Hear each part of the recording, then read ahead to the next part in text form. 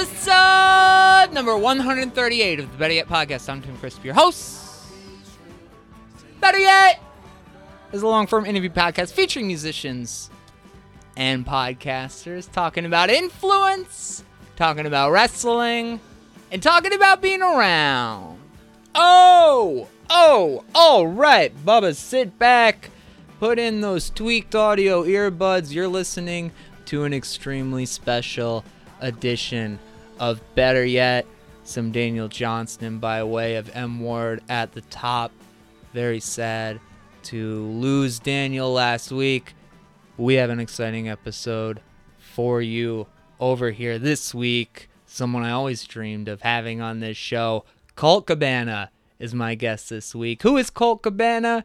You might be asking. Well, if you listen to episode number 100 of this show, when David Anthony interviewed me, you heard me tell him that Colt Cabana is where this show starts. Colt Cabana's Art of Wrestling podcast started in 2010, a long-form interview podcast where Colt would interview people involved in the world of professional wrestling. It changed so much about the landscape of independent wrestling, and for your friend Tim, sparked the idea of, what if I took conversations like these and brought them into the world of punk and DIY? And here we are. I mean, I even stole the idea of having somebody interview me for episode number 100 from Colt. So if you're unfamiliar with Colt Cabana, unfamiliar with the world of pro wrestling, be assured that there is plenty in here for you. And if you're unfamiliar with this program and you came here just to listen to Colt, welcome. If you like music, you like the conversation Colt and I have today, I encourage you to subscribe on your podcast player and scroll through that episode list. We've had a lot of great conversations over the years. Take a dive in if you feel so inclined. Back with it after a bit of an emotional couple of weeks. I'll say that 2 weeks ago, doing this intro, it had a bit of a internal conflict going. I'm transitioning out of my job. The future in that regard is unclear for the first time in a very long time, and that put me in this headspace where it felt like doing this podcast was a poor use of my free time. I can't think of too many times I've had that sort of identity crisis with Better Yet, but those sorts of moments always tend to be the time where I do a thing that I've always wanted to do, kind of this, fuck it, I'll just go for it attitude. I talk myself off of the ledge and then talk myself into sending an email to Colt Cabana saying, hey, I've been doing your podcast, but in the world of punk and DIY for a few years now. Would you like to come over? And here we are.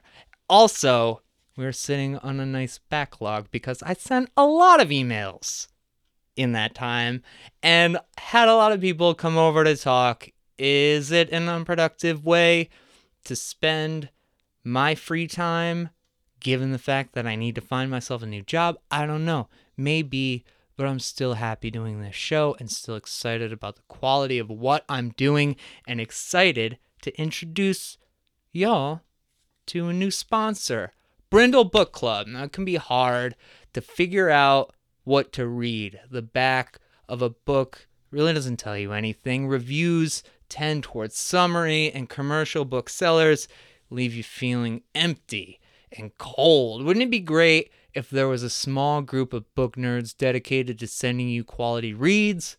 Brindle Book Club is a new literary subscription service that puts together the best paperback fiction from past and present and sends it to your door once a month. Choose from many of Brindle's 5 subscription lines, like Decorated, which features award-winning novels worth the hype, or Criminal, featuring mysteries and thrillers from around the world, drawn from the neo-noir to avant-garde. Better Yet listeners can save $5 off their first month by using the code BETTERYET, all one word, at checkout. Shipping is free. Books go out the first of every month. Go to brindlebook.com. That's BRINDLE bookclub.com. BetterYet.com. Use offer code BetterYet and start reading that good shit today. Very excited to be partnering with Brindle for the next few weeks.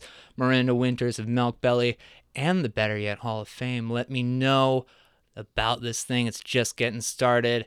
I really like the idea, so I said I'd be glad to do these little add-ons in exchange for a few books. So I'm signed up for the Criminal series. So now I'm reading The Thief by Fuminori Nakamura. It's this very cool, dark, noir, weird existential stuff. See, here's the thing. Here's the problem that I have with books, and it's one that they missed in the ad copy, is that I do this thing with books where I get hung up on needing to read these things that just end up feeling like homework, this dense text that I read like I gotta write a paper on it. So it's nice to get a good page turner sent to me, but one that's challenging and a little rewarding with some deeper text stuff going on. All this stuff is very well curated, and it's done by good people. So go help them out. I'm not getting paid for that because this show is supported by Patreon. Now listen up, because we've got some new terms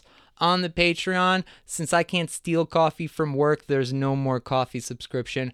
We're keeping things simple over there. You can pledge a couple bucks a month just to say thanks. Keep going. If you pledge $5 a month, you'll have access to 2 pieces of audio a month, 2 exclusive pieces of audio a month. We'll talk about new music or specialty programming, boutique audio, if you will, or like we did this week, just throw next week's interview up early. And that interview is a ripper. It'll make you feel safe, but also no fear, if you know what I mean. $10 a month, you get the bonus audio. And this is new, doing a custom mixtape. So you give me 5 bands you love, and I'll make you a tape, customize it, and I'll send it to you, along with a digitized form. Let's be real. Go on over to patreon.com/BetterYetPodcast and sign up. All right. My guest this week, Colt Cabana. He's not a musician, but he's a comedian, a podcaster, and most importantly, a professional wrestler. Colt is a Chicago native, trained here, and made his name on the independent circuits in the early 2000s, working with guys like Daniel Bryan, Austin Aries, CM Punk. He'd work his way to a short stint with the WWE, but things would really change for him in 2010 when he started the Art of Wrestling podcast, a long-form interview podcast, an entryway into the minds, the souls, the hearts, and the lives of people involved in the world of professional wrestling. Colt would sit down weekly with a guest and talk about their journey, offering a peek into the locker room that felt like a revelation to any fan, but also gave insight into Colt's world of making a living off of wrestling, all while hosting the type of audio content that you're counting down the days to hear. Or you're saying, I like to try and do that. A lot has changed in the wrestling world since 2010, especially when it comes to the internet and Colt's influence on the wrestling, pardon the pun, boom of the past few years. It's all a result of Cabana and the Art of Wrestling, something that came out of a particularly tough period in his career and propelled him forward. If you're not a wrestling fan, there's so much to latch onto in Colt's story. If you are a wrestling fan, I'll address this at the top. We don't get into the CM Punk stuff, but we get into plenty. So let's get to it. Here's me and Colt Cabana. What would define that as being a real or fake Hoosiers picture? Oh, that could be you and your friends dressing up in the 1940s. From here, I can't even tell. I see an H and it looks like old basketballs. Well, in that sense, it's genuine. That's from the actual the team, the Indiana team. Yeah.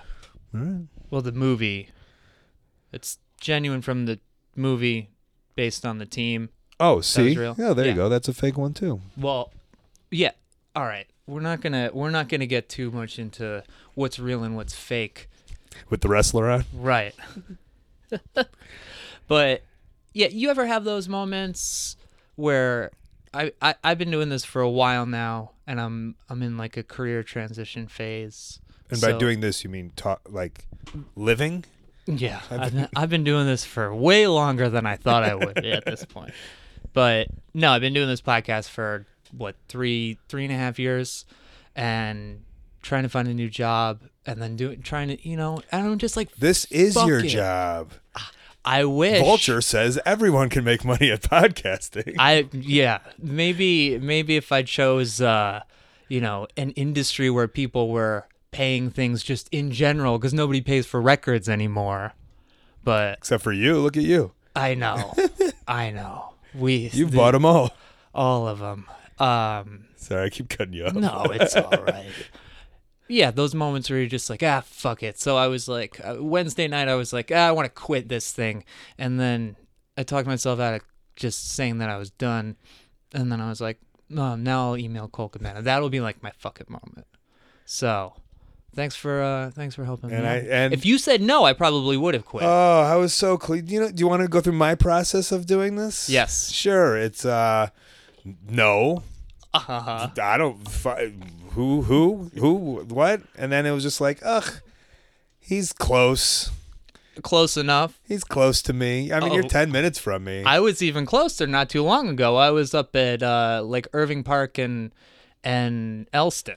But you ever get those moments where you're just like, fuck it. Like, I'm just going to like do something, and if it doesn't pan out, like whatever. I mean, you've been doing... Well, that's what my podcast was, I guess. Although I had a little bit of a idea that it would probably be popular based off of stuff. But I think everything I've done, I've done web series and all that type of bullshit that it's just like you're doing it and it didn't pan out, but I enjoyed doing it. And so I do stuff to enjoy it. Yeah. I'm really not doing stuff where I'm not enjoying it. So well, that's good.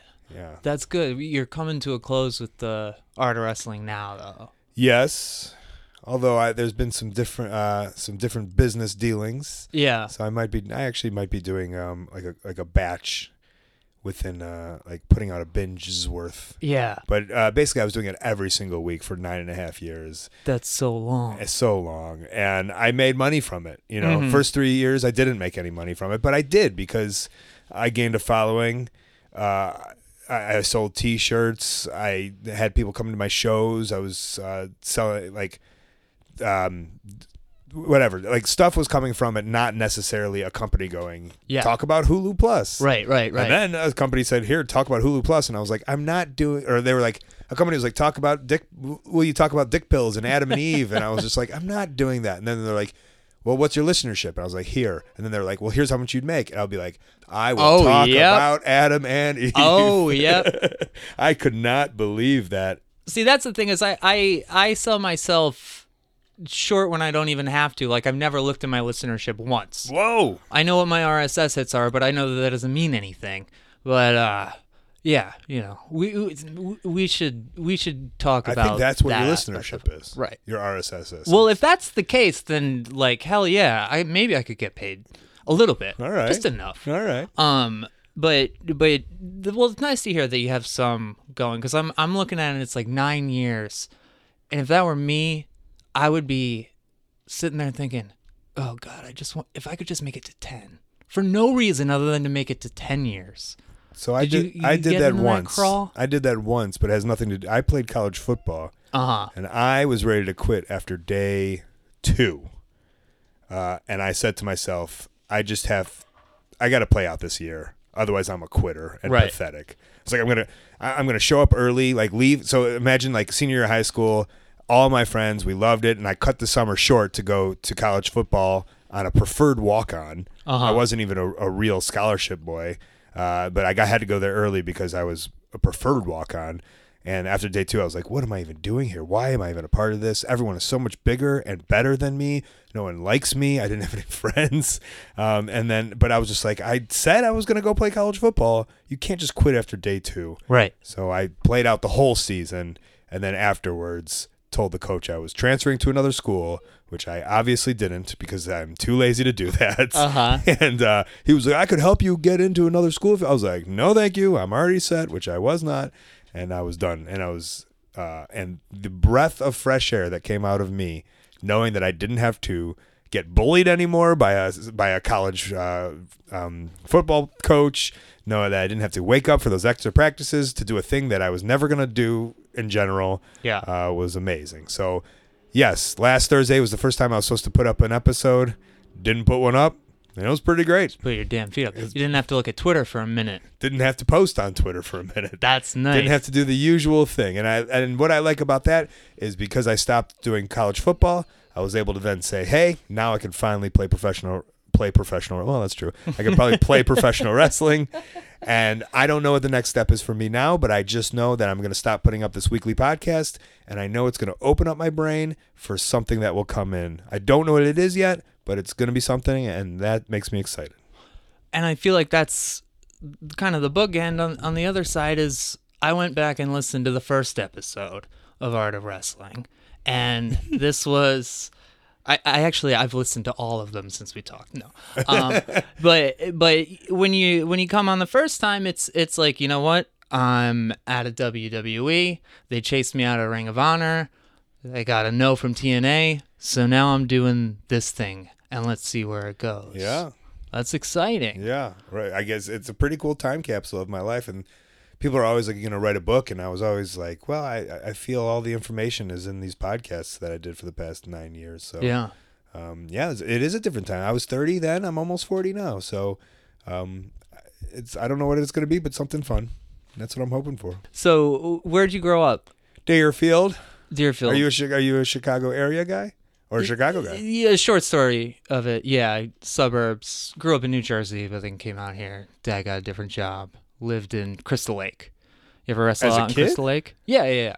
You got a different job as a kid. My dad. Your dad. My dad got a different job when I was a kid. No, we used to play basketball up there. I feel in high school. Yeah. College of Lake County, is that Crystal Lake? No, that's McHenry County. Okay, because we used to wrestle up there, and I just actually uploaded some old matches. Oh yeah. From wrestling at CLC. Oh. But nice. I've done a little thing up north. That's what we do. Yeah. As a wrestler, especially early in the wrestling days, it's just wherever the gigs are, you try to find them. Whoever's booking a place, just much like whoever's booking a venue and putting up some music, whoever's going to put up going to let us have a wrestling ring. We find those places. It could be cool. If it's not cool, then we won't go back there. Right. Or if for wrestling, it's not even if it's not cool. If it's like if they're okay with us being there, right? We'll find a way to try to put up a show. So what'd your folks do? My mom was a teacher for a Chicago public school teacher, 30-something years maybe. Wow. And my dad was in the schmata business. Schmata. Yeah, he was selling rags. Oh, okay. He sold urban clothing, right, for years. Right. Salesman. He would get the lines, and then back in the day, I imagine the business is so different now, but he had, let's say, when I was a kid, he had Jordache. Okay. Jordache and Zeppelin jeans, but Jordache was the main one. So he was the Midwest representative of Jordache jeans, and then he would go to all of the stores within the Midwest, and he would fill out an order. What do you need? How many Jordache? And then he would supply it, and he would make a commission off of it. Kids are loving these Jordache jeans. Well, I went to college off of Janko jeans. Oh, there you go. Yeah, my dad had the Janko line when it was super hot in the late 90s, and he made a lot of money off of Janko jeans. My freshman year roommate wore Janko jeans. This was 2006, and I was Hold on to him? I was like, yeah, this is a little late for that style you got going there, my friend. Well, at that point, he wasn't. He was selling Sean John kids. By that point. Sure. I mean, it's amazing how Sean John was able to continue after, breaks up with J-Lo, still recovering from that shooting. But Sean John did well, right? That lasted well into the late aughts. I feel so. Yeah. He did well. We had my dad had Echo for a day. Yeah. And then decided to get rid of Echo and go to Sean John. And then that was probably a mistake. It was a mistake. Sean John was pretty good, but Echo obviously became something that no one knew it was going to. But I still had the sample. So every day I would wear my Echo sweatshirt to school because we would get samples. And so me and my friends, we all just had samples of my high school friends. We just had samples of what my dad had in the garage. That was all of our clothing. And we grew up in the Jewish white suburbs of Deerfield. Right. And there was like 7 of us. 6 of us were white. One was mixed. And so because we had one mixed guy in our friend group, yeah, it's okay. We were the real thugs of Deerfield High School. So the question that I always ask on this podcast is, was there music in the house growing up? So I guess for you, was there wrestling in the house? Well, I could answer music. Well, yeah, we could. There wasn't much, but my mom always listened to the oldies, and that was always on in the car. And you've said many times over you're not a big music guy. I'm not a music head. Right.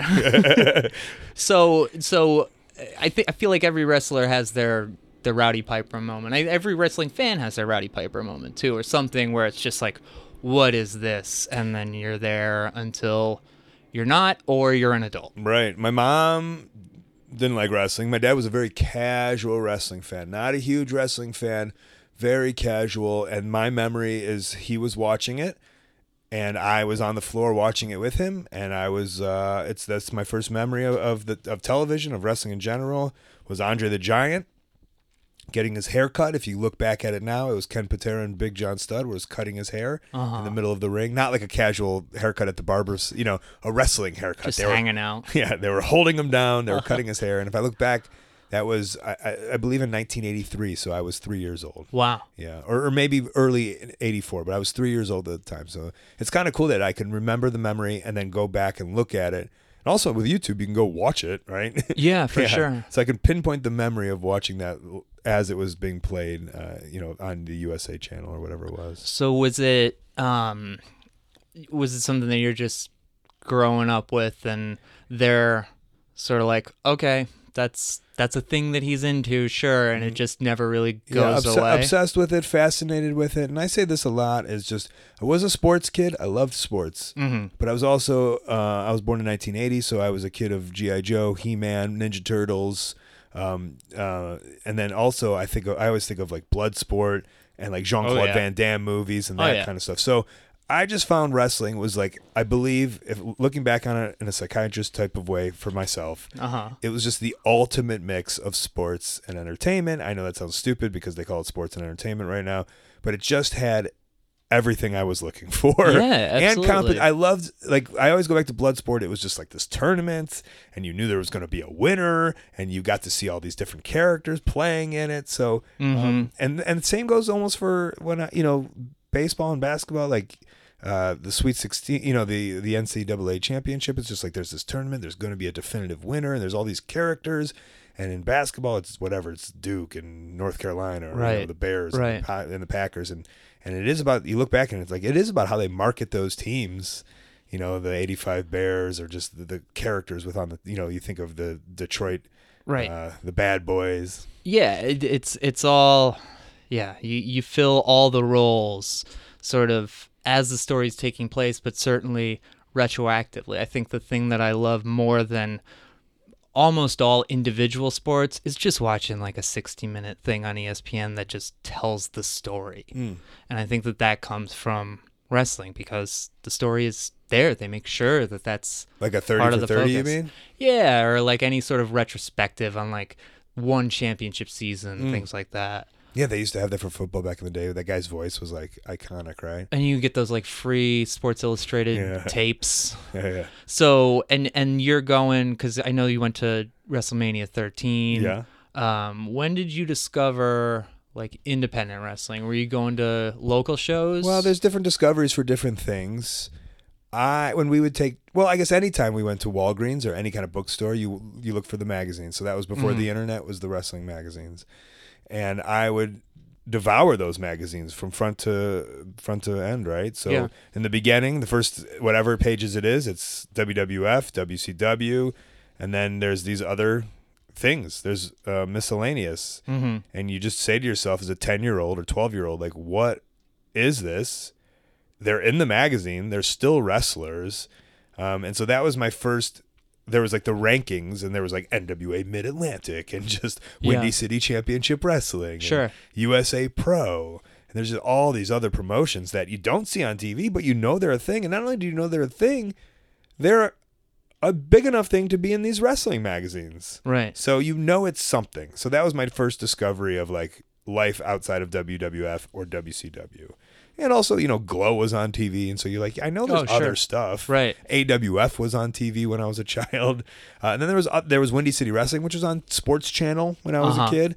And then also there was some Memphis wrestling that aired on the U Saturday mornings before Windy City Wrestling. So there was always some kind of bootleg miscellaneous wrestling on television. Just in like different places. And you're piecing it together. Yeah. And then you have to be the ripe age for ECW when that's coming out. That has to just be blowing your mind, right? You're a teenager when that shit's happening? Right, I was 15 or 16. Right. And I discovered it through the magazines. Uh-huh. And yeah, I feel that's what saved me as a wrestling fan. ECW, of course, was just like you said, like it was literally the alternative, and it was at a point where the WWF was like clowns and surfers and just like kind of like just real cheesy kid stuff. That's when I came up too, so I have like this weird affinity. I went to WrestleMania 11, so I think that's probably the worst one. But this like strange affinity for like that era of Diesel being the champion, even though I know looking back, like he wasn't really fighting anybody good or anything like that. And as a teenager, it has to just be like, oh, come on. But and then what's the equivalent of ECW is just it's when you find NoFX or something, right? Is that a bad example? No, I mean it's good. It's good. No, for anybody out there who has a problem with that, you can take it up with me. I just know that was the punk kids in high school. Like they had NoFX patches. Yeah. I was like, I don't know who that is, but I could see the way that these kids are handling themselves. Right. It changes everything. It's like you go here and then it leads you down to different places. Right. So when you're grown up, then you're doing sports and stuff like that. Wrestling, is that something that is out of the question, or is it this is exactly what I want to do? You mean before I got into wrestling? Yeah. Yeah, that's what I wanted to do. I remember when the internet became a thing on AOL, I was probably 12 or 13. I remember there was a company called APW in San Francisco, California, and I remember like with like WinApp or whatever, like you would download this like 60-second thing, and it would just be like a small, it wasn't big, so it was like a small square in the side of your computer. And I would see some of their Garage Wars, right? Quote unquote Garage Wars. That was the show. And they made it sound so cool. They're like, Garage Wars 92, badass. And then you see just like 100 people in a garage, but the way they marketed it just seemed cool. And like also, I'd never seen anything like that. So I was like, oh man, this is underground wrestling. This looks badass. And I remember at one point they had like, come out for the summer. Like they had they were promoting like a summer camp.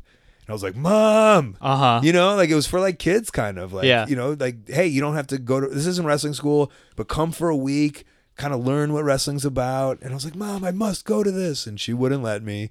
But that was like my first idea of like, hey, I can at least get in a ring and wrestle around. Right. And so as time went by, like in high school, I would read, they would call them the dirt sheets. I would get the Torch, which is like, I guess a zine. Right. For Inside Scoops Wrestling. And I would just read everything. And I knew I couldn't get to the WWF. I knew I was just a pudgy Jewish kid from the suburbs of Chicago, right? But I did know that like I could do. But you're athletic enough. Yeah. I was an athlete, and I could do the small scene. I could wrestle at Garage Wars. Yeah, those guys looked like me, and so I had this vision of just like wanting to be a wrestler, so I could do Garage Wars type shows, independent wrestling shows. Like that was like it really clicked for me that I could do this because of that scene, and I liked arena wrestling, WWF, WCW, but those guys didn't look like anything I wanted. Didn't look like anything I looked like, and I knew I'm not straight edge. I don't call myself straight edge, but I do not drink. I do not smoke. I do not do drugs. I don't partake in any of it. So I just knew I wasn't going to be a steroid guy. Right. So I knew I was going to look what I was going to look like. And it probably wasn't going to be like what Steve Austin or Ricky Steamboat or Hulk Hogan or any of those guys looked like. Right. Even the smaller guys are still cut in a way that's just yeah. And I've always had this little tummy on me. So. Well, it's good because you got the singlet. Like, yes. Nobody notices. you pointed out enough for people to notice. Yeah. But so you go to college and then you're just like, fuck this, I'm out. I'm going to wrestling college now. Yeah. So you go to Ace Steel, right? Yeah, the Steel Domain, which was on Six Corners here in Irving Park in Chicago. Really? Yeah. I didn't know it was right there. Yeah. That's amazing. On Irving Park, across from the Dairy Queen. It's not there anymore, but there's a few Dairy Queens are where they used to be. No, the Dairy Queen's still there. Oh, okay. Yeah, the training center's not there anymore. So the stories that you hear about wrestling trainers or training schools, it's like it's either criminal assault and theft on one end, and then the like legitimate teachers and good life coaches and all of that. Steel, I think, is closer to the latter. It was Ace Steel and Danny Dominion. Okay. Danny Dominion was just as much my trainer, if not more than Ace Steel. Okay. Because Ace was living in St. Louis when I signed up, but then 2 weeks later he had moved back to Chicago. Mm-hmm. Yeah, they were great. Yeah. And I looked because I was going to school in Kalamazoo. I didn't quit college. I stayed in college, and I looked up schools in Kalamazoo or when I lived in Kalamazoo, and two wrestlers were doing kind of some school stuff up there. Bastion Booger was one of them, Mike Shaw, who has since passed away. But I remember reading on the internet saying like he didn't train much. He just sat in the corner and told other. Right. Kind of just collected money. Yeah. And for do you think that Tummy's gonna do any better in Bastion Booger's school? Well, it's still pretty legendary. He was Bastion Booger, Norman the Lunatic. To me, he was a legend. Yeah. I didn't know anything. I didn't know. Why would I know better at the time? Right. Hindsight, obviously. And Dan Severn was the other one.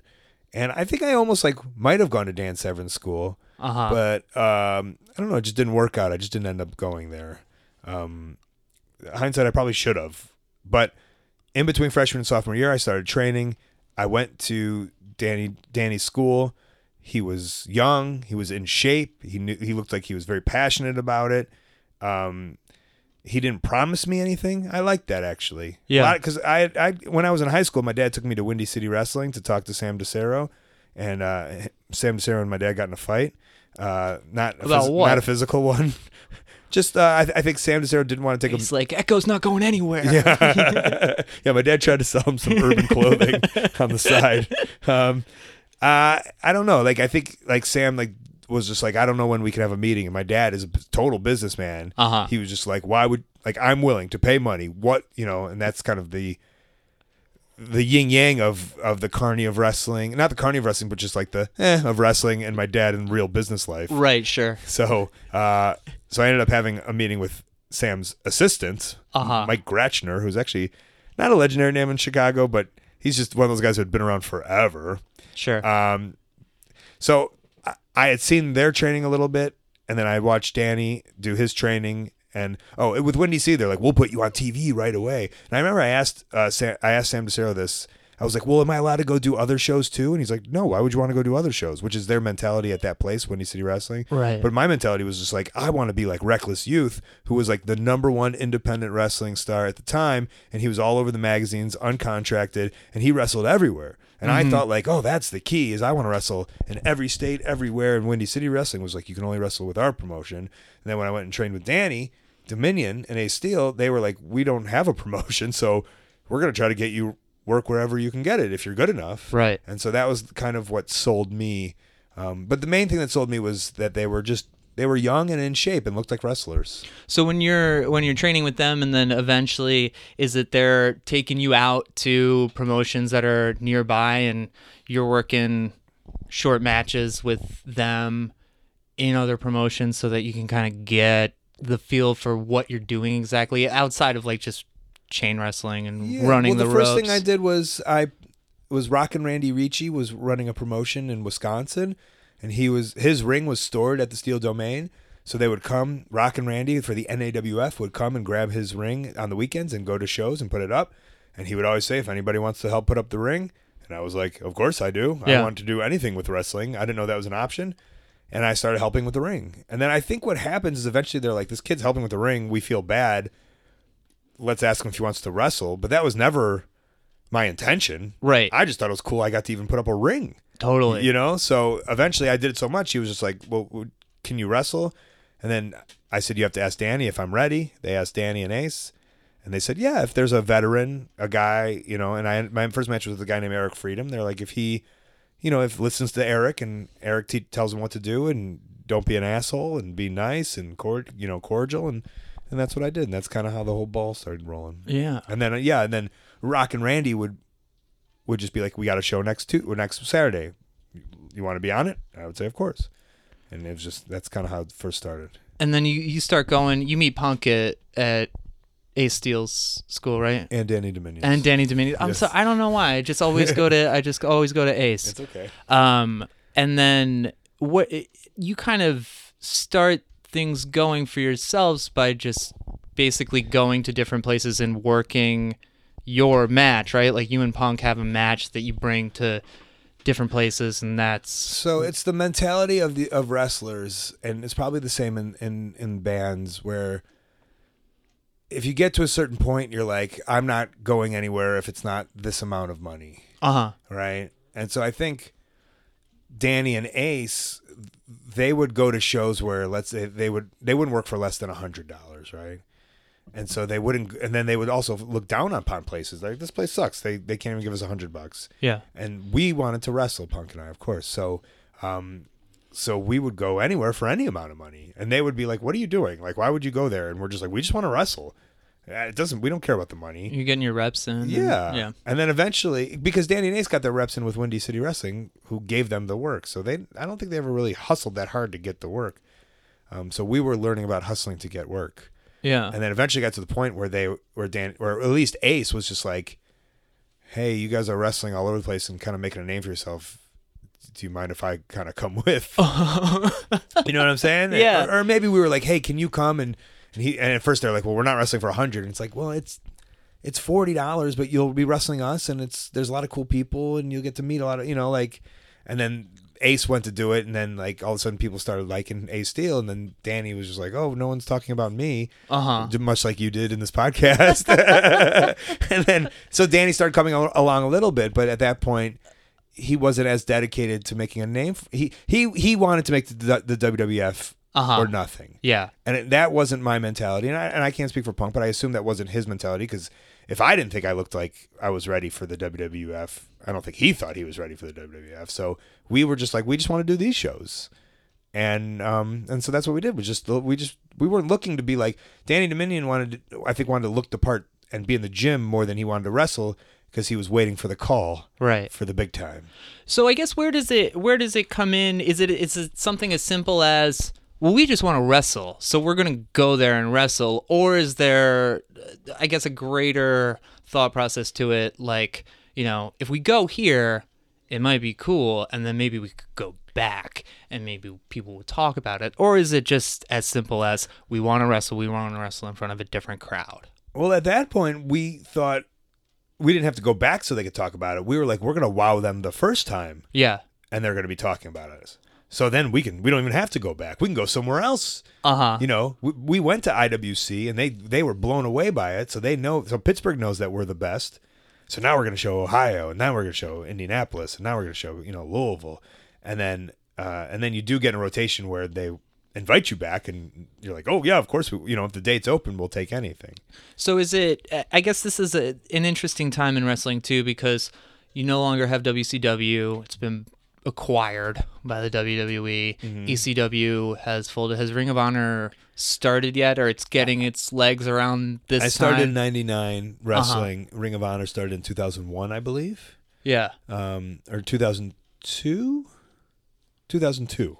I'm interested in you talked about the chat rooms. Is it still like a chat room era of things? Is that how you're finding out about things that are going on? Is it still that simple, When did I talk about the chat room? Sorry. You talked about it when you had AOL at home. Are we still, when you're wrestling, is it still you're a little finding bit out of message boards? Message boards? Yeah, a lot of message boards and a lot of newsletters and, forums. And MySpace is the eventual thing. I love listening to the old ones, and you just talk about MySpace, and you met everybody on MySpace, because that's what music was for a while. It was MySpace was the way you booked tours. Before MySpace, it was AIM was very big. Yeah, was getting into, and also kind of like messenger chat rooms where all of a sudden you're in. I guess I think text message, like big text message, group text message, is a little invasive because it's right in front of you. But when you can go on a computer and you're chatting with friends, then yeah, you start. Like if it's me and another Chicago wrestler and we met somebody in Pittsburgh and then he invites somebody from California, and then it's just this weird network of everyone who we're all kind of losers. It's not like we're partying, so we're all just kind of on the computer at night, you know, and we're just, if we're not wrestling, we're just sitting on the computer doing nothing. And so everybody from all these different regions are now becoming friends in these AIM chat rooms. And that's how you say, like, hey, I think I can get you on this show. Hey, can you do this show? And that's just kind of how your network expands. Without that isn't the plan. And because I don't, whenever, and now that I'm like a quote unquote businessman or whatever, like I'm in this weird business world where people are talking about networking and all this stuff. And I'm like, it's just so gross. Yeah. But you just did that. But you've been doing that. Organically. You just didn't know it. Yeah. Don't put that label. Once you put that label on it, I'm not going to want to do it. Sure. And that's probably how I become more of a shut-in or something, is because people are explaining that this is a thing to up your brand or whatever. It's so funny, like, I'm applying for jobs. I've been at the same coffee place. I was at Buzz. You were living over in Wicker for a while, right? Buzz on Damon. We just moved to Logan a couple of years ago. I've been with them for forever, and I'm trying to find real jobs now. Yeah. And I'm like, what the fuck? I've just been working at a coffee shop, but I've been doing things in there. Yeah. And when I put it onto a resume, it's like, oh shit, I've been communicating with people from across the world ordering coffee. That's a thing. It's wild when you look at it, I guess, through the different types of lenses to say. But you should have been able to meet somebody there who. Oh, but I've been so cranky there for the past. Who could give you a hookup on a job? I know. I've been cranky for like 4 years at that job. I really fucking overstayed my welcome. You told this story to Marin, and you have on Art of Wrestling before, but you're wrestling AJ Styles and you trip him. Yeah. And the crowd goes wild. I just found my old VHSs and I've been changing them to MP4s, and I just found that clip and I have it on my computer at this moment. I was watching it just the other day. Oh, that's fantastic. And you talk about that moment kind of being your aha, and before then your character wasn't how we know it now, but from there you kind of decide, all right, I can do this thing where I can integrate comedy into wrestling. And I guess tell me about the beginnings of that, because it's one of those ideas. It's like, oh, it makes so much sense, but I could also see riding in a car with you and you saying that, and I could be like, yeah, that sounds kind of stupid. Well, a lot of it stems before when I was wrestling for a company called IWA Mid-South, and I was their big number one babyface, right? Which I was the good guy. And then the guy, Ian Rotten, who ran the promotion, he found someone he liked more than me. And I wasn't the golden child anymore. And I was a little sad by it, and there's a chip on my shoulder. And then he said, yeah, you could be a bad guy if you want. And so I changed myself from good guy to bad guy, became a heel. And I really, like, all that anger that I had, I played it out on this character that I had. And I was just being a loudmouth, shithead, not caring. I really didn't care because I could tell he didn't care. And through that, your true self comes out. And my true self was this comedian that was coming out. And so, although I was being a bad guy, in my head, what a bad guy is when I don't care is this comedic aspect. And I was just making myself laugh and making everyone laugh. And so it was probably the worst bad guy because I was all of a sudden becoming a really good guy because I had this cool attitude. Right. But it's simple. It's slapstick, and that's like a language that's never gonna die. It's always gonna be funny to trip somebody. Yeah, I mean, but I didn't know until I didn't care. And I think that's what a lot of people find their success is if you don't, you don't know until you don't care, and when you don't care, it comes. And then the key is to how do you take that attitude and success of not caring now that you care, right, and keep it still in the don't care era. Yeah. You found this thing by accident. How do I help make it continue to grow without getting in the way? Because I obviously didn't do this on purpose. Right. So then once you care, you start really like breaking it down, and then that could take away. Right. And that was the key. But I did right with that trip with AJ Styles. I was like, there's something here. I want to examine this. I want to take this further. And I really have been in that. I dissect it, in a way that people don't understand or might not understand, and just see me out there playing around. But I'm dissecting how a crowd reacts, why a crowd reacts, and I'm like a scientist also, because I'm going around to different towns and I'm taking this thing and I'm seeing like, okay, they react here, they don't react here. Okay, this is where you have to, you have to do this to do that, and so you're really like dissecting and doing trials almost to see what works, and that's where I think a lot of people don't see wrestlers. They just see us out there playing around, and it's much like anything. You just see a comedian, you're like, he's just talking into a microphone. Like, no, he has honed and crafted that. Yeah. So that works exactly how he wants it to, and that's kind of. I'm not saying I'm honed and crafted the art of comedy wrestling, but I've spent a lot of time, and I really, really do think about it, and I think about the reasons why they do laugh and why they don't laugh, and why something would work and wouldn't work. I think too that it's found this way to kind of parlay into, well, I mean, I don't know, I may be off here, but I feel like you and Punk and Brian are some of the first to kind of come up into wrestling from an era of, it's always been a work, or at least it has been for most of your life. This is like post John Stossel expose stuff. Like, you're growing up with a perspective that isn't, you've never had to like worry about like, oh my God, like I hope Dusty Rhodes is okay after the Four Horsemen attacked him. Mm-hmm. But I feel like you have a little bit more of a fourth wall like perspective. Yeah, I always saw the show aspect of it. It's not like I did not believe it, but I just like, I don't know, the real fake thing it just wasn't in my head while I was watching it. I was just watching to enjoy. Right, right. But I think that it's been interesting, I guess, to watch your personality grow and to see the way you transitioned into the podcast world and the way you carry the Colt Cabana brand now, because I feel like Colt Cabana the wrestler and you are so in sync, not in the same way as like the, turning the volume up on part of your personality way. It's just like, we know that you're having a good time when you're wrestling. We also know that you're having a good time when you're talking to wrestlers, and all of that.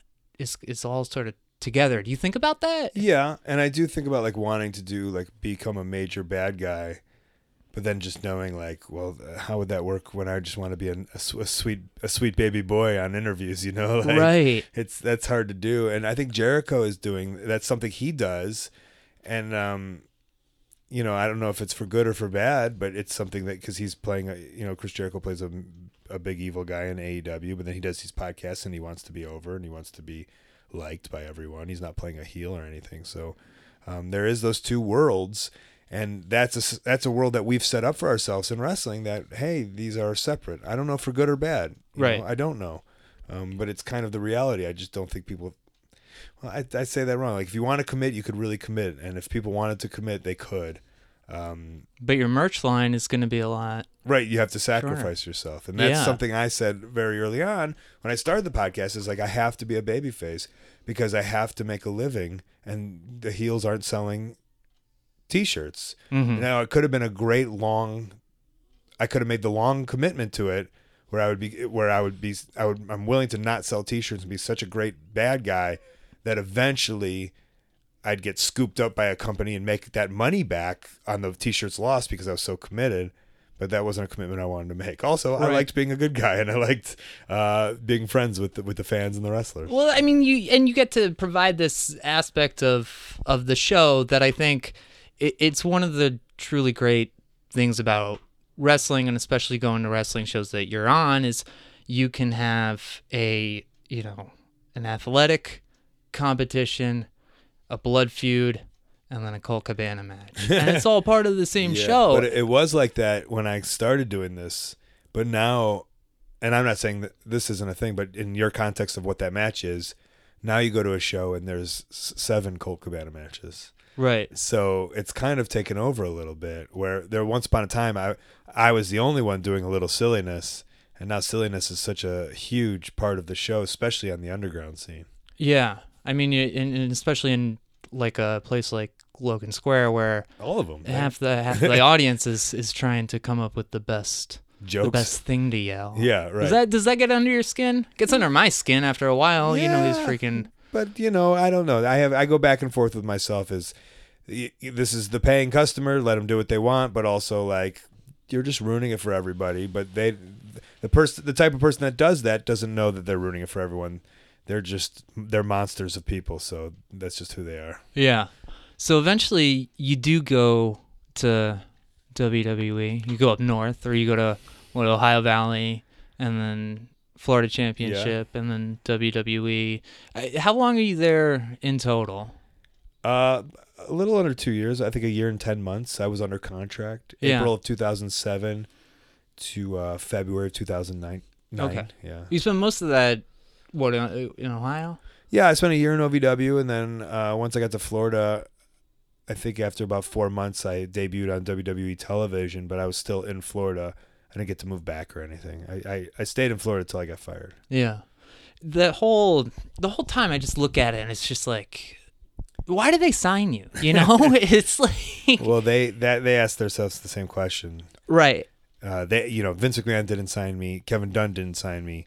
John Laurinaitis only signed me because everyone told him to sign me. Uh-huh. And enough people pressured him to be like, this guy is good. You guys are idiots if you don't sign him. Never once did he sign me because he was wildly impressed with my professional wrestling. Right.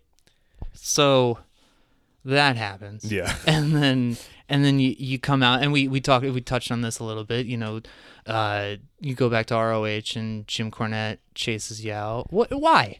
Well, there was a specific time why. Well, Jim had told me that he didn't think funny equaled money when I was at Ring of Honor, but he was just there hanging out. He wasn't really a big integral part of it, and I really didn't. At the time, I didn't think he disliked me. Mm-hmm. I was just like, oh, that's interesting, but I'm a good wrestler, so obviously he likes me. Yeah. And then it's kind of funny because it's this thing that led to this giant match and this giant feud with Kevin Steen and El Generico, and it all had to do with like Kevin Steen's. People on the internet thought his knee hurt. So Kevin, everyone thought he was going to retire, and then he turned on his best friend El Generico, and then that it went on for like a year. Mm. It's something people love and remember about the company, and we planted these little seeds really early. And one of the early seeds we planted was me and Kevin were wrestling in like a tournament match, and we were kind of just joking around, and then eventually we acted like he hurt his knee, and we didn't tell anybody. So everyone thought he actually hurt his knee, and the match finished after 4 minutes.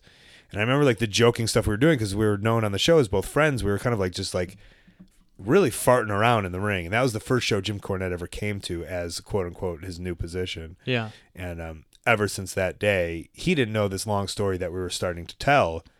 He didn't know the big picture of it. He just saw us two farting around and then Kevin getting hurt after 4 minutes. And so I feel from that day on, he despised both myself and Kevin Steen, who's now Kevin Owens.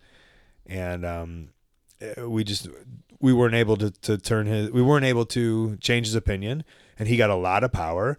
And with that power, he decided he didn't think Colt Cabana should be on the show anymore. And it was at that time, I think it was at that time, maybe 3 months later, I'm on the cover of the Chicago Reader, which at that point, and was it was circulated everywhere in the city. Like if you saw the Reader, you read the Reader on the train. Everyone read the Reader, and also like my podcast was just exploding, and all these things were happening for me, and Jim Cornette didn't know, so he was kind of out of touch in that sense.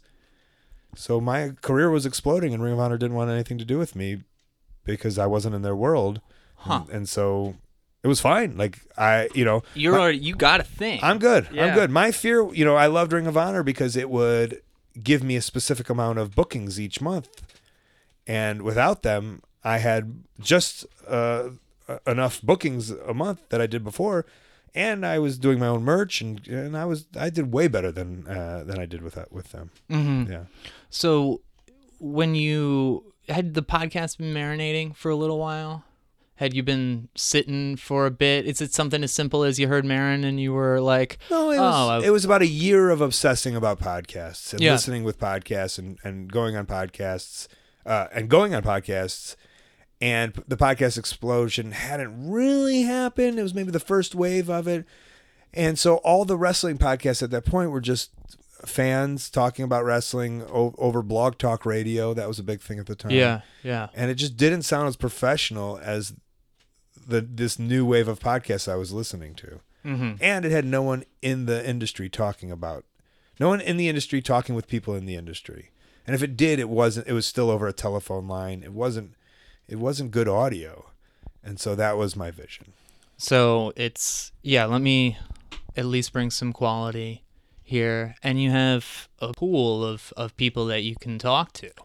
Right. And at that time, I was having these fun conversations in the locker room. We were discussing real life. Because at that point, too, I had been fired from WWE. I think TNA rejected me. And so just there was not only the fun conversations in the locker room, normal locker room talk, the normal that stuff, but there was also a lot of serious conversations happening because there was serious stuff happening to at least me, and I'm someone who would bring it out of people of just like, let's talk about this, okay, let's dive into it, and I knew it's not like it was being recorded unless Sean Stasiak was there, so it was just that was a reference to a man who used to secretly record audio in a WWF locker room and not tell anybody until the wrestlers found out and then beat the fuck out of him. So no one was recording it, and I was just like, man, I bet people would love to listen to these conversations. Yeah. There's a quote from the first episode that just blew my mind listening to it, where you talk about, first of all, some people thinking that it's a bad idea. Mm-hmm, of course. Which... Yeah, let's touch on that before I get to the other part of it. Because what's bad about it? So it would be like if you're a wrestler, that's all you do, and if you're doing stuff that fans do, you're just a fan. And it's very bad to be a fan. At least at that point in 2010, it's maybe not as much. Well, especially when I started in '99. Yeah. It's bad to be a fan. You don't do what the fans do. You do what the wrestlers do, and the fans will follow you and watch you. So to do a podcast is basically you're doing a thing fans do. This is not what wrestlers do. You're just a fan boy. That's all you are. Is there any of that sort of, wrestling has always been a very closed door society. Is there aspects of that where it's like you can't talk about this sort of stuff? No, because you could talk about that sort of stuff if a fan asks you those questions on his or her radio show. But now you're being the part of what the fan is because I'm the one asking the questions. Interesting. So now I'm the fan. But that's wild to think that you got into wrestling for any reason other than the fact that you're a fan of it. Right, but now but I've learned, I've paid my money, I've paid my dues, I've gotten beaten up, I've done the road, I've done everything that the fan hasn't done, so now I'm something different. Yeah. I'm in the profession. Yeah. I've learned the job. I'm a doctor, I've put in my 7 years. So I'm not a person who just likes to watch ER. I'm now the fucking ER doctor. I think what I find interesting about that, I think it's the thing that I really connected to with the art of wrestling, and it's, I think, the biggest connection that I have to anybody who comes in here is similar to the way that you talk about hearing NoFX for the first time. We've all got those experiences. It's the reason I buy these things obsessively. It's the reason that I want to talk to people about the things that they make and the connections that you have to people when they're on the show. It all starts with how you got into wrestling, how you got into this crazy world that you're in. Mm-hmm. Was that part of the vision going into it, or how my friends got into wrestling? Yeah, because I feel like that's the big connection. That's the connective tissue to all the conversations that you have. Well, in my head, it's the vision of struggle. it's the struggle to get to where we've done. So part of it is obviously getting into wrestling or why we fell in wrestling, but it's the stories of struggle. Mm-hmm. It's the stories that people don't know about, especially for the wrestlers that were very famous or are very famous, and we only think, look at this person, they are a millionaire, they are better than us, we are nothing like them. And then my vision is, no, they, believe me, if you knew, they are exactly like you, right? And they are here to inspire. Steve Austin gets fired from a job, and then he goes to ECW where he just yells at a camera for a few months. But even before and that, then he goes, he's right. He's working a job, doesn't know what to do. They offer him a wrestling spot, and he's just working these shitty towns for $25. Right. And wondering, maybe Steve Austin's not the best example, but there's a lot of people. Kevin Owens is my favorite example of Kevin Steen. Assuming the way he looks, he doesn't look like a WWF wrestler, so he has to get a job working a factory, and he's one of the top independent wrestlers, but he's then going and working at a factory job overnights. Mm-hmm. And it's just like, how do you get out of that funk? Like, and then the idea that someone can relate to that, like, wow, I didn't realize that this person has a job like we do, is a person like we are, and I feel that will make you a bigger fan of a person if you only knew that story. And I didn't feel those stories were out there enough. Also, they were out there in these things that we would call shoot interviews, but those shoot interviews were $20 a thing, and maybe 200 people would buy those. They're fucking depressing too, and they're long and right, and it's just a camera on a person. Yeah. And so I love the idea of audio. I love the idea because I was taking all these trips and car trips and flights that it's. When I would take the Blue Line to O'Hare, and then it's just like I want something in my ears, and I'm not a music guy, so I love audio. I always have, and so I thought this was a great way to pass the time for people, and also become fans of wrestlers in ways they didn't think they could be. I love that. I really do, and it's most of the people that I talk to for this thing, they don't get to do music as their job. Nobody really gets to do that anymore because of the way the industry has changed so much. So it's about doing your art around the thing that you have to do to make your art stable enough so that you can not work for a month and go on tour. Right. I don't know if I could do my job just as a wrestler, just wrestling. Yeah. Maybe I could probably get by, but right, my income comes from everything around wrestling. And I get to, and then bonus, I get to get paid to wrestle sometimes. Most of the time, a lot of the times. The other part of that quote is you say, I want to carve out a little corner of the internet for myself. Like, that was from the first episode? Yeah. What wrestler has that right now? None. And it's just like, holy shit, 9 years later. You got wrestling's coming back to TNT because of a fucking YouTube show. Right. Oh, I didn't know that. That's cool. Oh, yeah, it is. It's AEW. It's great. They're going to be on TNT. I didn't know I said that. Thanks for the update. Obviously, there has been a little bit of a dialogue coming out now that you've announced that the thing is ending. The way that Art of Wrestling has been part of such a change in the industry. Do you let yourself take that in? Is that something that you... Yeah, but every time I do, I'm like, don't be an egomaniac. I knew it was some, until what happened with Steve Austin was like, oh, podcasts are cool. And then once he did it, everyone, remember, it's the same thing from episode 1 where I was just like, the whole industry is going to be like, you're a fanboy, don't do that. Uh-huh. And so once Steve Austin did it, well, then you're allowed to do it because he's the best wrestler of all time. Right.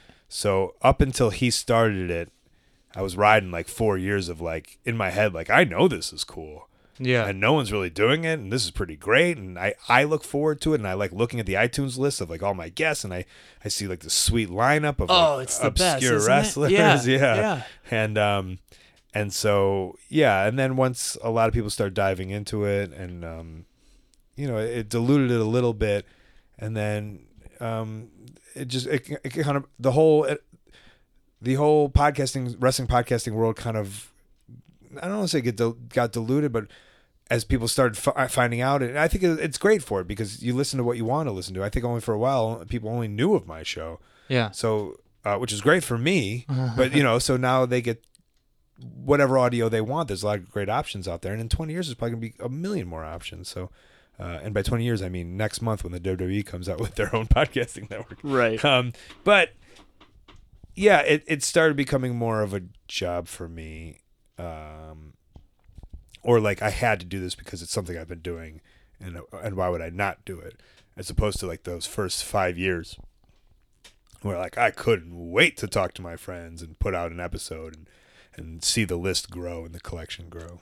Yeah, it's like I remember finding it, and it's when you're talking to people like Ryder and Daniel Bryan and Kofi, and they're all in these like weird spots. All three of those guys were at the times that they were over talking to you about it, and it's just like, man, this is such an insight into just how it never gets easy.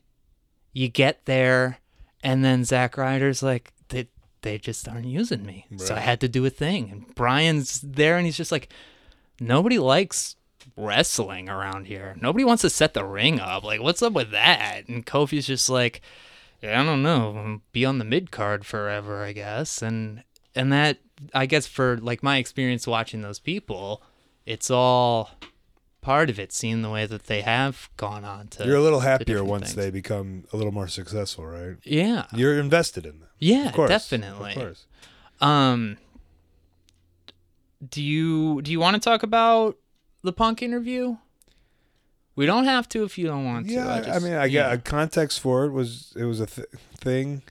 I don't even know if I legally can talk about anything, to me. I'm still in a mess with it. I listened to your trial updates. Yeah. Oh my God, you just sound so tired. Yeah.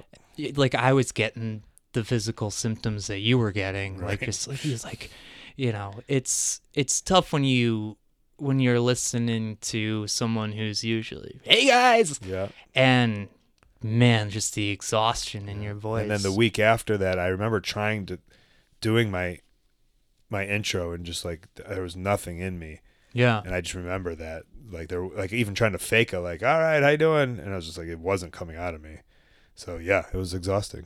Has it been kind of, did it ever go back up? Yeah. From there? Yeah. About a month and a half afterwards. I mean, I remember the feeling. It's kind of the same thing. Like I recently hurt my quad, and I couldn't move my quad, and I knew that I had a hematoma, and there was this blood all around it. And I knew in a month the blood would go away. The blood would disperse back into my body, and I'd be able to move my quad. Yeah. But it's hard being a week into it, being like, I can't move. This is awful. But I do know that in a month's time this will go away. And I remember talking to my lawyer, just being like, I have this crazy feeling within my body. It's unlike anything I've ever felt before. It's very high. I'm very low. And he's like, that'll go away. And I was like, I know it'll go away, but I'm letting you right like now. He's like, it'll go away, believe me. And so I just remember being like, okay, I'm just going to wait this out. And so I just knew that in 6 months or in 6 weeks, I would have a sense of my normal self. But at that time, you just have to sit there and go, okay, it'll be fine in 6 weeks. But right now it's pretty bad. And so I've never been someone with depression or really mental illness, but it gives you a good understanding of what someone like that goes through. Like you just have no control over it. Right. It's just situations that are happening, being in this trial, this major trial that's at court, where apparently you could, where someone else wants to take $40 million from you that you don't have. Yeah. And just thinking about what your life would be if that person wins. And so, yeah, I mean, that's what can do that to yourself, I guess. Dude, I lose my mind when like my friend's annoyed with me, or I perceive them to be annoyed just by the text message that they sent me. Yeah. Like I couldn't, just sweating thinking about it. Yeah. So now multiply that by a million. I mean, forgive me for asking, but how much money do you have? How many fucking times do you have somebody asking you about that? So it's hard. It's very hard. It's and Not to be the 999,000. But yeah. I've had this discussion with people where someone will be like, I'm okay with talking about the idea of talking about it. Yeah. But in the moment when someone's like, how's he doing? Are you still friends? Blah, blah, blah. And it takes me from this high to this just like, what I say is I just check out. Yeah. And I've seen on the internet people like Cabana's a dick. You know, I asked him this, Cabana's a dick. And it's just like, man, like I was just checked out. Like I didn't want to talk about it. I didn't want to talk about it with you, not you, the person asking me. Uh-huh. And so I just kind of stopped talking. Like I'm not gonna build this conversation further. I'm not gonna pretend like something's not happening. It's just it makes me sad, and I just stop and I check out. Has it ever affected your relationship with wrestling? No, because I know, you know, I saw what wrestling did to people. Especially, you know, a friend that was the number one wrestler in the world and hated wrestling. Yeah. And I just say to myself, I'm glad that I don't hate wrestling. Yeah. So I love wrestling. And I put myself in a position where I haven't allowed myself to hate wrestling. Or wrestling hasn't put me in a position where I hate it. That's good. Yeah. That's good. When you when you changed the format of Art of Wrestling, you know, a couple of years ago, was that were you just out of people to interview? People to interview. Yeah. Didn't want to have to bug anybody for an hour anymore. Sometimes didn't have an hour's worth of stuff to talk about. So I changed it from a long form interview process or a conversation to this kind of like journey diary that I did. And I love the journey diary. It's fucking awesome. I appreciate it. Yeah, like because that was... And when I started listening to podcasts, I really liked the Marins and I really liked the Chris Hardwicks and those you know, and the Adam Carollas and that stuff. And then as I've been listening to podcasts and podcasts have expanded, I've really been into the NPR style of podcasting.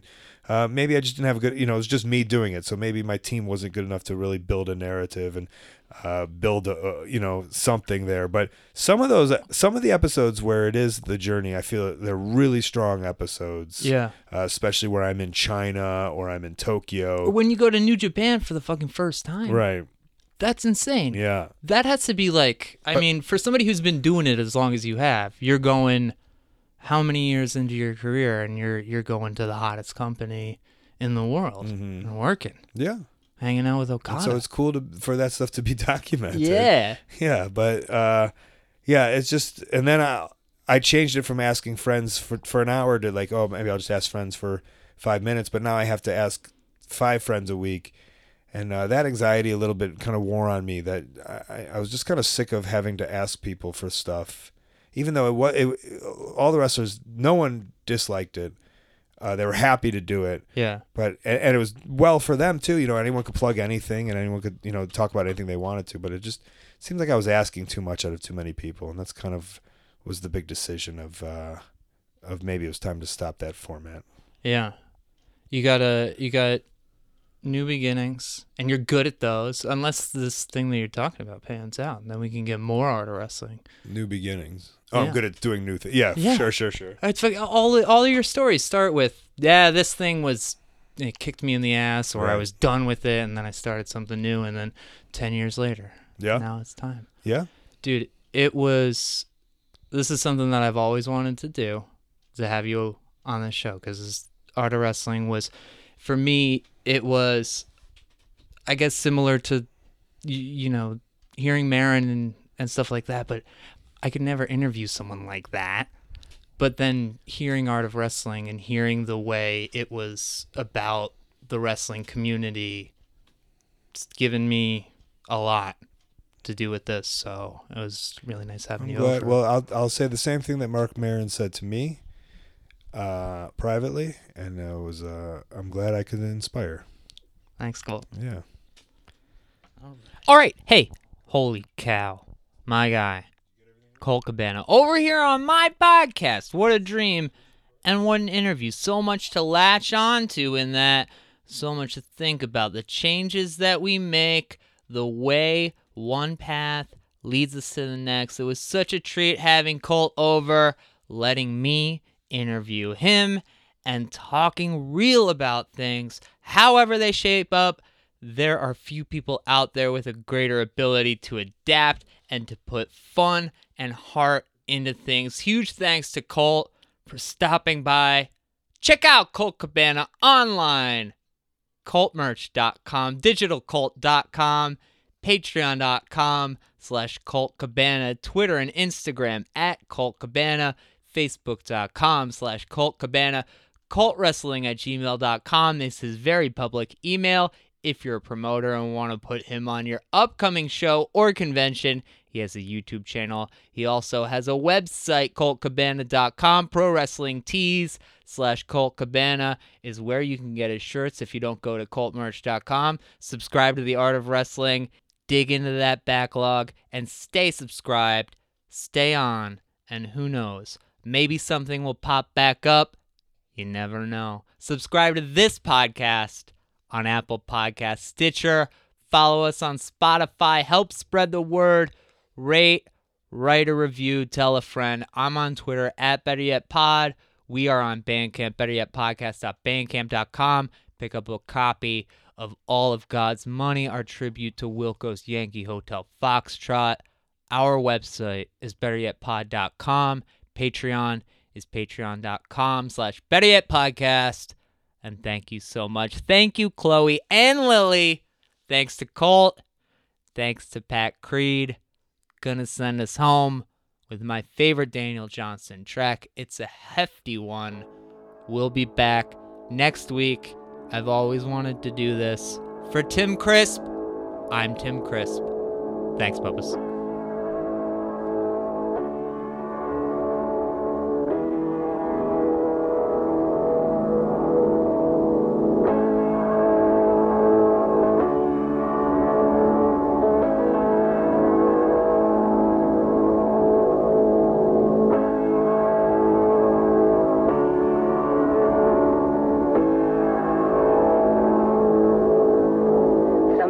I feel like I am a boxer. Seems like I'm always standing in the ring. And then I find someone's been in my locker and left me a note that says I can't sing. I'll do anything but break dance for you, darling.